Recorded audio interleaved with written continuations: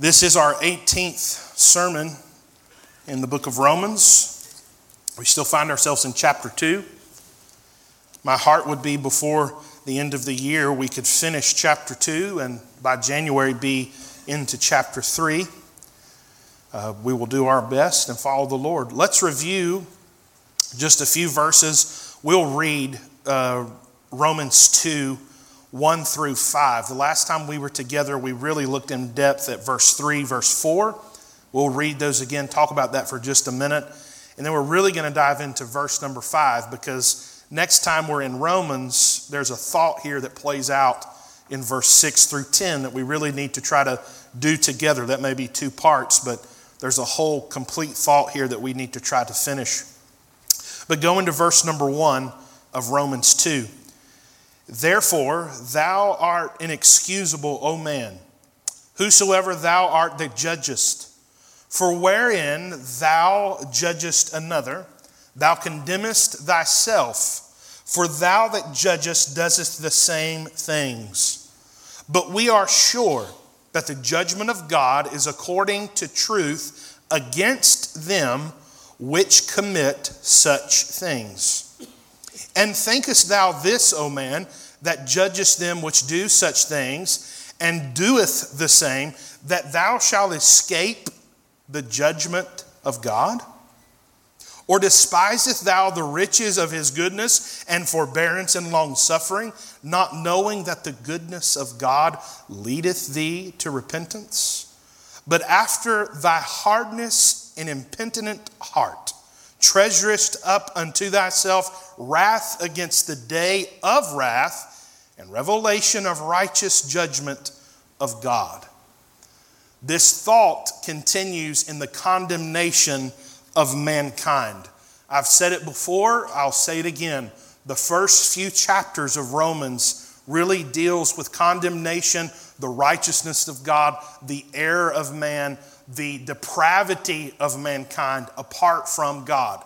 Much of what the Apostle Paul is teaching here has to do with people who do not have Jesus as Lord and Savior of their life. We've said multiple times in multiple sermons that a study of Romans, especially the first 4 or 5 chapters even, will make you a very thankful person for what God did in your life when He saved you. And if you're lost and you're undone and you're looking on the outside, looking in at the benefit and the blessing of being a Christian, it may open your eyes to the error of your way. Romans is truly sort of the manual for systematic theology for all the New Testament. This is sort of the book of learning for all things. We're going through the condemnation. We're looking at the judgment of God, the wrath of God. But to come in Romans and be encouraged by this, we'll know more about justification, sanctification, and the waiting, pending glorification of those that are in the faith. Romans is a wonderful book, but we're still here in the midst treading through this condemnation. But when we look at the condemnation, it should not discourage us. Rather, it should encourage us. Let's look at this verse that we looked at last time we were in Romans, verse number 4. We talked about this in detail. If you missed Sermon 17, the easiest thing for you to do is to go to the Trinity YouTube page, find Romans Sermon 17, listen to that, and that will go with tonight's study. That way you have the entire Oreo, both the cookie and the cream. Everybody say amen.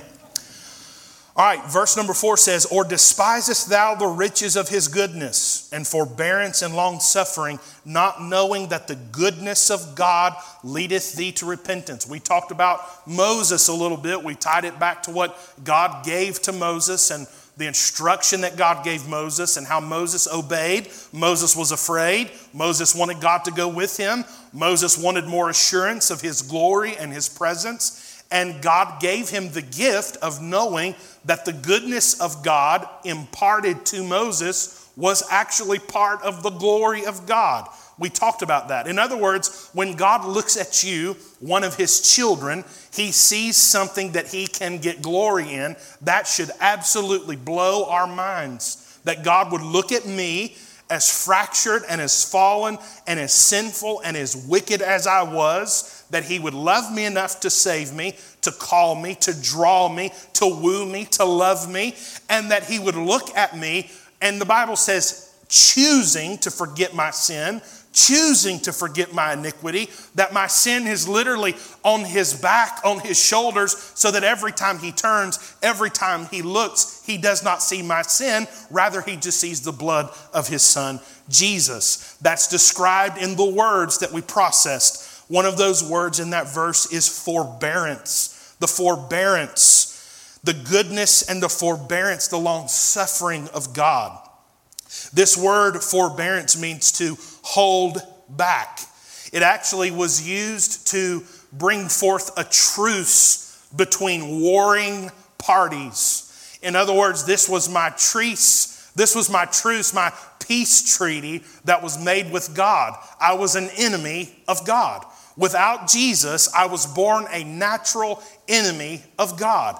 And in his forbearance, in his long suffering, in his kindness, in his goodness, in his mercy, my personal testimony is that he gave me 15 years on this earth before I surrendered, before the draw and the power of the Holy Spirit convicted me. He allowed me to live long enough to see the goodness and the glory and be convicted and be saved. That's part of the long suffering and the forbearance of our God. My hope, my prayer for my country is more forbearance. My prayer is that God would hold back one more generation of complete judgment. That's my prayer. We do not deserve his forbearance. To whom much is given, much is required. There is no country, there is no civilization in the history of mankind that has ever had more goodness and mercy and blessing and gift than we have. But I'm asking God, I'm pleading with him, I'm begging with him, God, would you, in the character of your forbearance, if it would bring you glory, if it's in your perfect or your permissive will, would you be long-suffering just one more generation?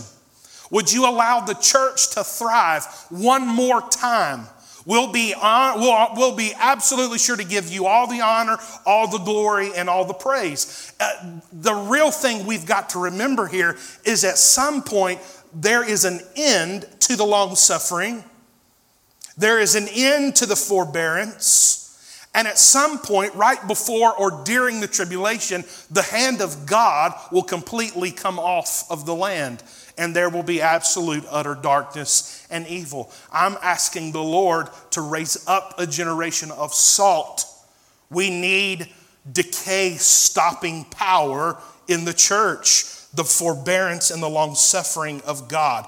And in this verse asks, despisest thou the riches of his goodness and forbearance and long-suffering, not knowing that the goodness of God leadeth thee to repentance?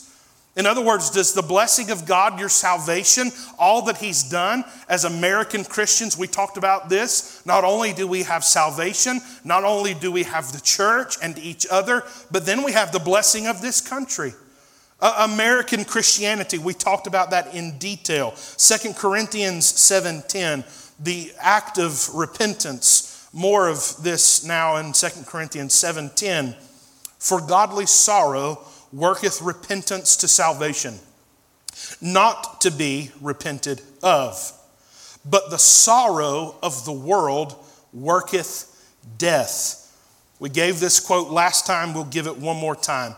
J.I. Packer, the great theologian, said, repentance means turning from as much as you know of your sin to give as much as you know of yourself to as much as you know of your God.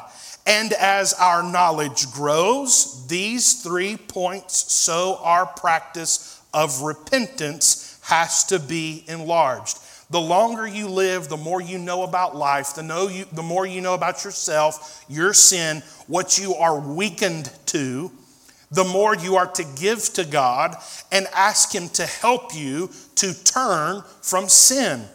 Repentance is an about-face forward march. It's going in one direction and then turning around and going in the complete opposite direction of where you were headed.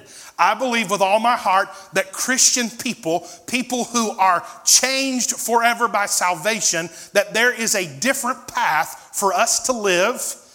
The old dead man dies. There's a new creature that's born. And that creature, that new man, that saved person is to live differently than he did before. It's a very simple 2 + 2 equation. You'll never be able to convince me in any way, shape, form, or fashion that saved people are not to live differently than they did before. It just does not add up. It may not be convenient. It may not be easy, but there is a call, there's an expectation, there is a draw, and dare I may say, there is a desire for different things after you are saved. It does not mean I reach sinless perfection. It does not mean that I will never come to a season of doubt or even sin. But it does mean that something on the inside has changed. An about-face forward march. 2 Peter 3:18 is a great place for us to pivot here. It says, "But grow in grace and in the knowledge of our Lord and Savior Jesus Christ. To him be the glory both now and forever. Amen." The more I know of him, the more things I find wrong with me. The more I know Jesus, I look at myself, the more problems I find with myself. The more I look at who I am, my understanding, my way of doing things, the more I know of Jesus, the weaker I find myself to really be. This is growing in the grace and the knowledge of Jesus. This is our Pastor Emeritus life verse, John 3:30. He must increase, but I must decrease. All right, back to Romans 2, verse number 5. "But after thy hardness and impenitent heart treasurest up unto thyself wrath against the day of wrath and revelation of the righteous judgment of God." The word harden there, or hardness, this is the same word in English that's used for sclerosis, particularly arteriosclerosis. And if you know anything about cardiology, if your doctor has handed you a piece of paper before and you get discharge papers from the ER or from the hospital, or your doctor's giving you a new medication because of a new problem, a new issue, and you have seen on that piece of paper arteriosclerosis, this is the same word. It's the same meaning. It's a hardening of the arteries in your heart. It's a plaque buildup that takes place in the vessels and the chambers of the heart that causes swelling and constriction. And eventually it gets to a place where stenosis happens or a blockage happens, and then blood no longer flows to that portion of the heart, and then someone has what we like to call a heart attack or a myocardial infarction. It's where the blood stops. It's where death begins in the heart. He's talking about hardening of the heart. This is someone who has heard the truth. This is someone who has been exposed to light. And it's a warning to that person that you cannot unhear, you cannot remove yourself or strip away light that has been received. Once the truth has been exposed to your heart, once God has shown you through his word what is right and what is wrong, and you harden your heart against that truth, against that light, that God is in the business of remembering that infraction against you. This is one of the most scary, deadly verses in all of the New Testament. This teaches very clearly that impenitent, or people who refuse to repent, that's what that word is. It's a refusal to do the about-face forward march.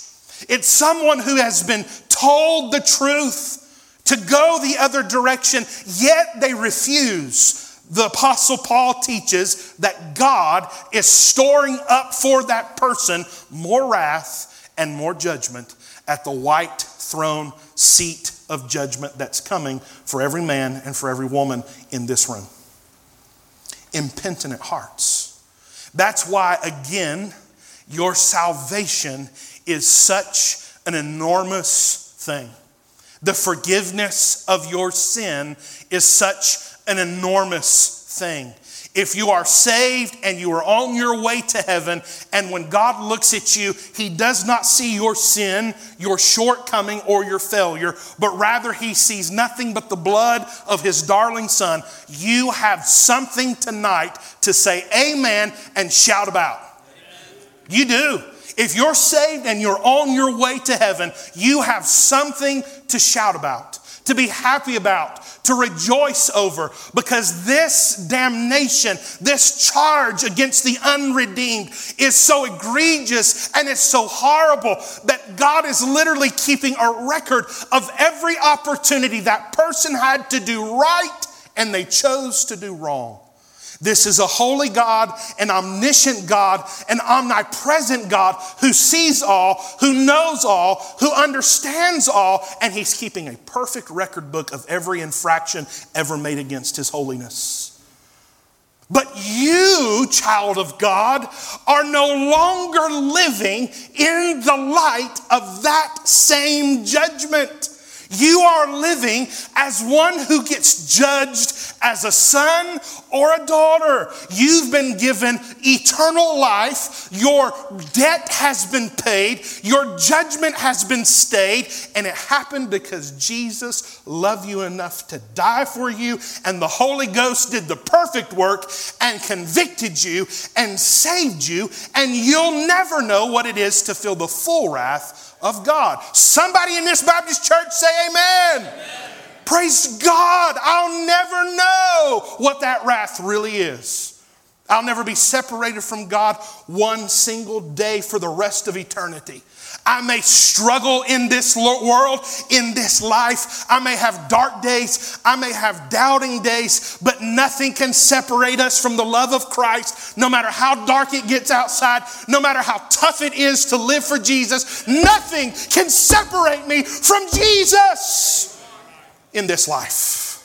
And what's waiting for me on the other side is eternal bliss. It's the peace and the presence of being in the presence of God for all of eternity. Saved, sanctified, and one day, praise God, glorified. Never to sin again.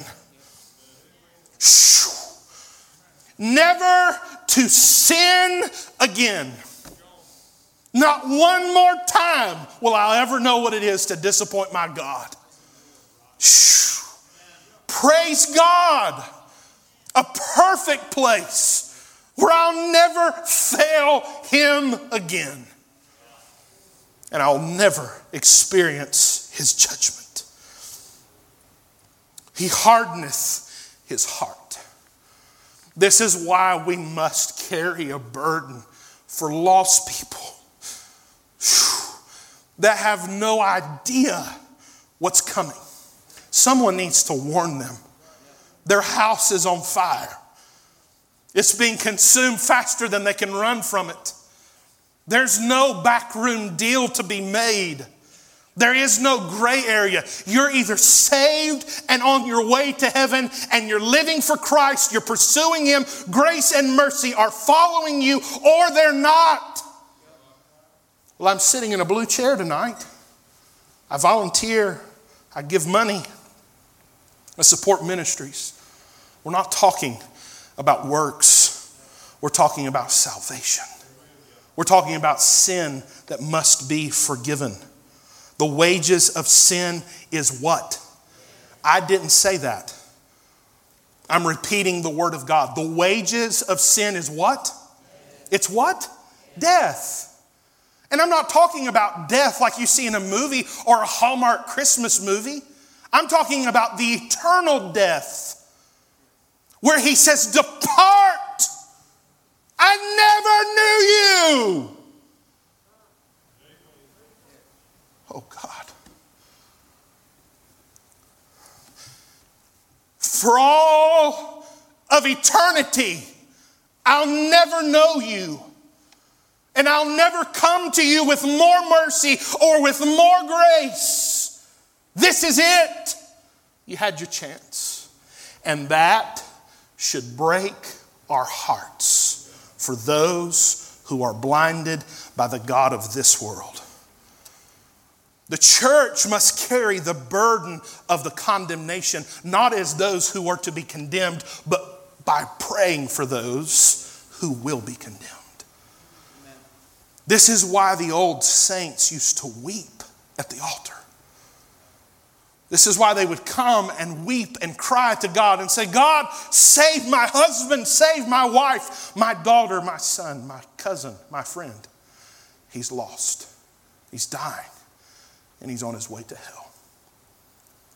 The church is separated from the condemnation, but it cannot simply egregiously ignore the condemnation that's to come.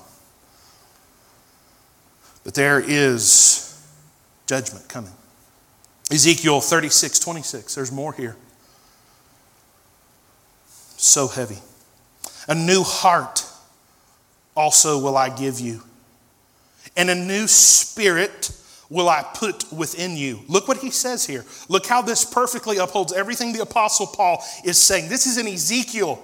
This is thousands of years before. A new heart also will I give you. This is the new man. And a new spirit will I put within you. And I will take away the stony heart out of your flesh.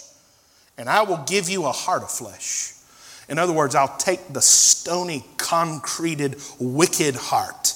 And I'll give you a heart that's tender to the manipulation and the movements of the master. Go to Mark chapter 3. Mark 3. Look at this. This is Jesus. And he entered again into the synagogue, and there was a man there which had a withered hand. And they watched him whether he would heal him on the Sabbath day, that they might accuse him. Okay, let's get this in context. Jesus is in the synagogue. The Pharisees are there in the synagogue. They're watching. They know, listen now, we're going now into the wickedness of man's heart. The true nature of the Pharisee. The Pharisee is not concerned with the man with a withered hand being healed. They're more concerned if Jesus is going to do what they want him to do or if he's going to break their legalistic rules. And he entered again into the synagogue, and there was a man which had a withered hand, and they watched him whether he would heal him on the Sabbath day, that they might accuse him. Accuse him of what? Healing. And he said unto the man which had the withered hand. Okay, withered is maimed, deformed, an injury. He's had an infection. He was born with it. He has fingers that are missing. Something is not right with this man's hand. And Jesus said to the man with the withered hand, stand forth. And he said unto them, to the Pharisees, is it lawful to do good on the Sabbath days or to do evil, to save a life or to kill? But they held their peace. In other words, they didn't have nothing to say. And when he had looked around about on them with anger, this is Jesus now, and when he had looked round about on them with anger, being grieved for the hardness of their hearts, he saith unto the man, stretch forth thy hand. And he stretched it out, and his hand was restored whole as the other. And the Pharisees went forth and straightway, that means immediately, took counsel with the Herodians against him, how they might destroy him. Anger.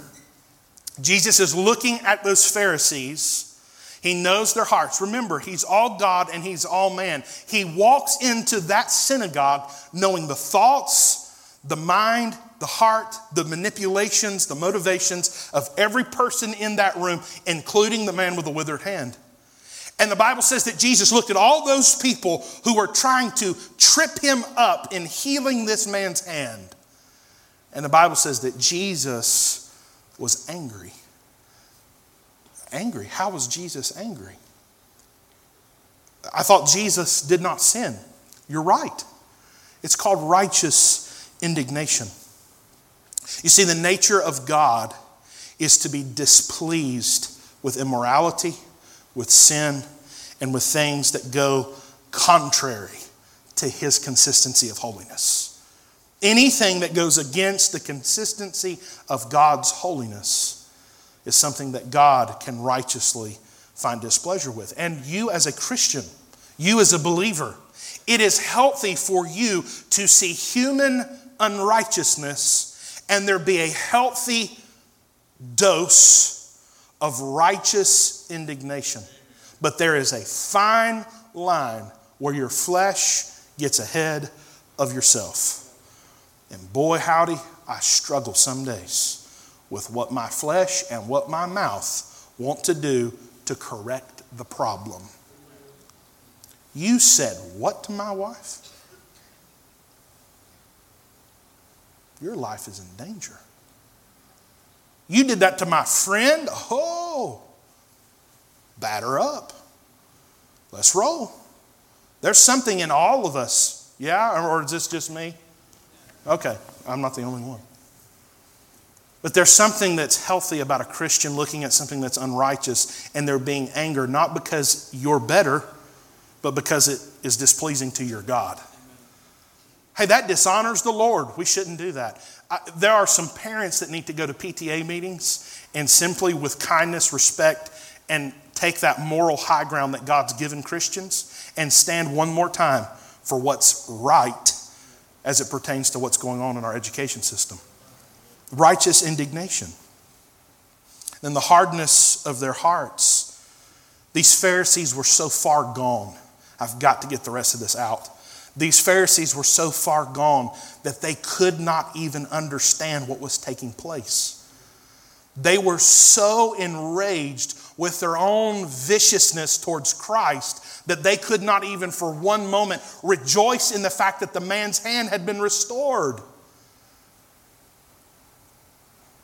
They were completely unresponsive to the truth that Jesus was who He said He was.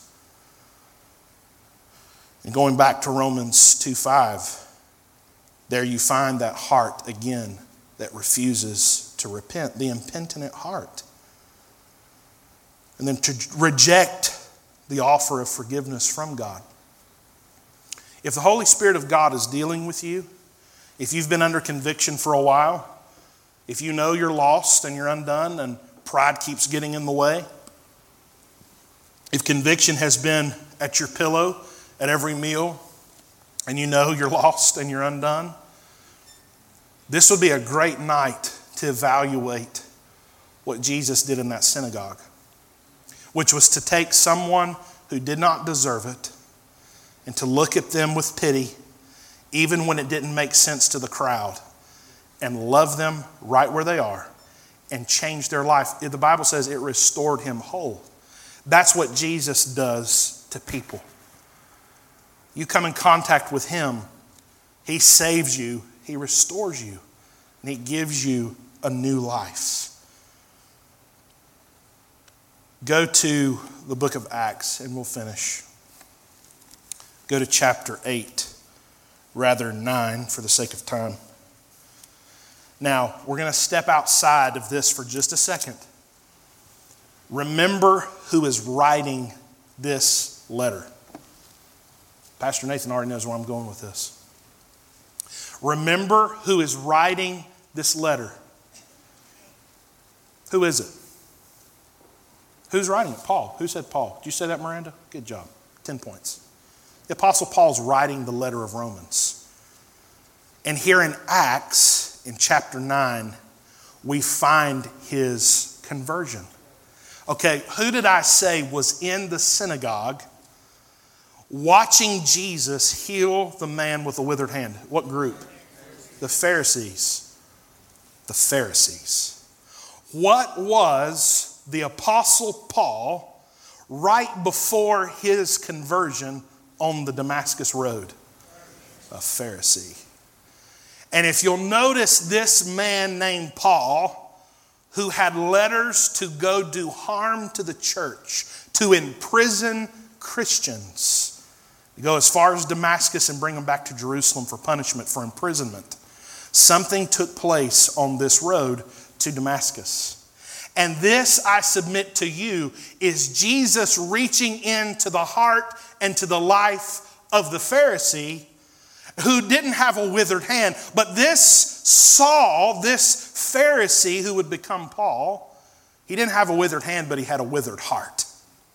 And even in his wickedness and his vileness towards Christ, look at the love and the mercy and the compassion of God towards this wicked Pharisee who hated even the name of Jesus. And Saul, yet breathing out threatenings and slaughter against the disciples of the Lord, went unto the high priest and desired of him letters to Damascus to the synagogues, that if he found any of this way, being Christians, whether they were men or women, he might bring them bound unto Jerusalem.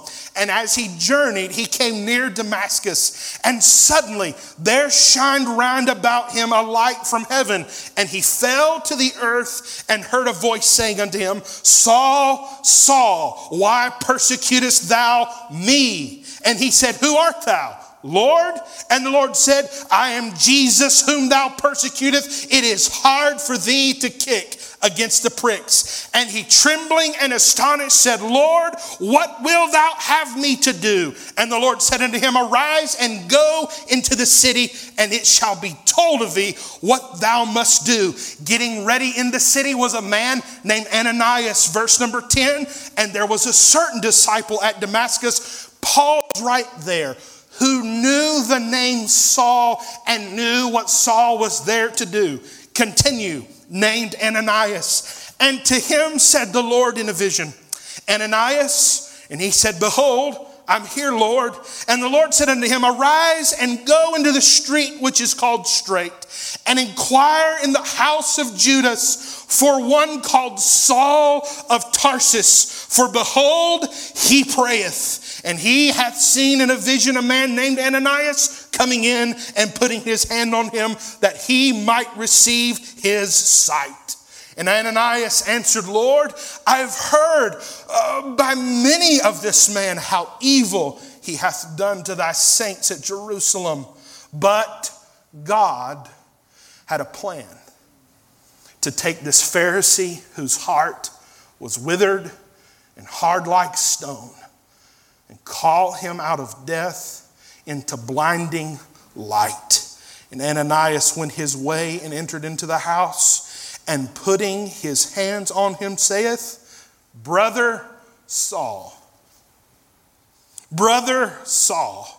the Lord, even Jesus, that appeared unto thee in the way as thou camest, hath sent me, that thou mightest receive thy sight and be filled with the Holy Ghost. And look what happens. Verse number 20.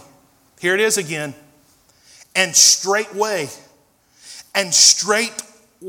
immediately, he preached Christ in the synagogues, that he is the Son of God. This is what happens when God goes and gets the heart of one who refuses to see the truth and does what only the Holy Ghost of God can do. And that's to take a man who's literally on his way to destroy the beginning of the church, to imprison the Christians. Yet Jesus had a different plan. And now Saul, who should have been condemned unto death for all eternity, God is going to use to reach Jew and Gentile and pen letters that would change redemptive history for time and for eternity. And here we are in Asheville, North Carolina, over 2,000 years later, and we're still talking about the withered-hearted Saul man who was saved on the Damascus road. And he told you and he told me in beautiful canonized holy text that God is a God of holiness and righteousness, and one day there is judgment coming. But Saul, who is now Paul, would not taste that wrath nor judgment because of what Jesus did on the Damascus road. Who's thankful tonight to be saved and on your way to heaven? Praise his holy, holy, precious name, that I never, ever have to taste the judgment, the condemnation of God because of Jesus. Not anything I could do for myself, but what he did for me on my Damascus Road. My Damascus Road was in June of 2005. I was 15 years old. We were in the old building. It was on a Wednesday night. And I felt like it was Granddaddy and one little 15-year-old boy, not a little 15-year-old boy, but one 15-year-old boy sitting on the second row on the right-hand side of the sanctuary. And I felt like it was just me, him, and God in that room.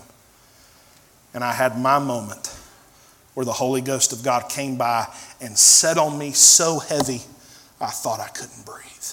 And for once, it did not matter who my granddaddy was, who my grandmama was, that my mom and dad were missionaries, that my great-granddaddy heritage had nothing to do with that moment. But it had everything to do with my personal relationship. And I'm burdened tonight that there's someone here under the sound of my voice. This may be one of the last opportunities that God gives you to hear and to see clearly what needs to happen.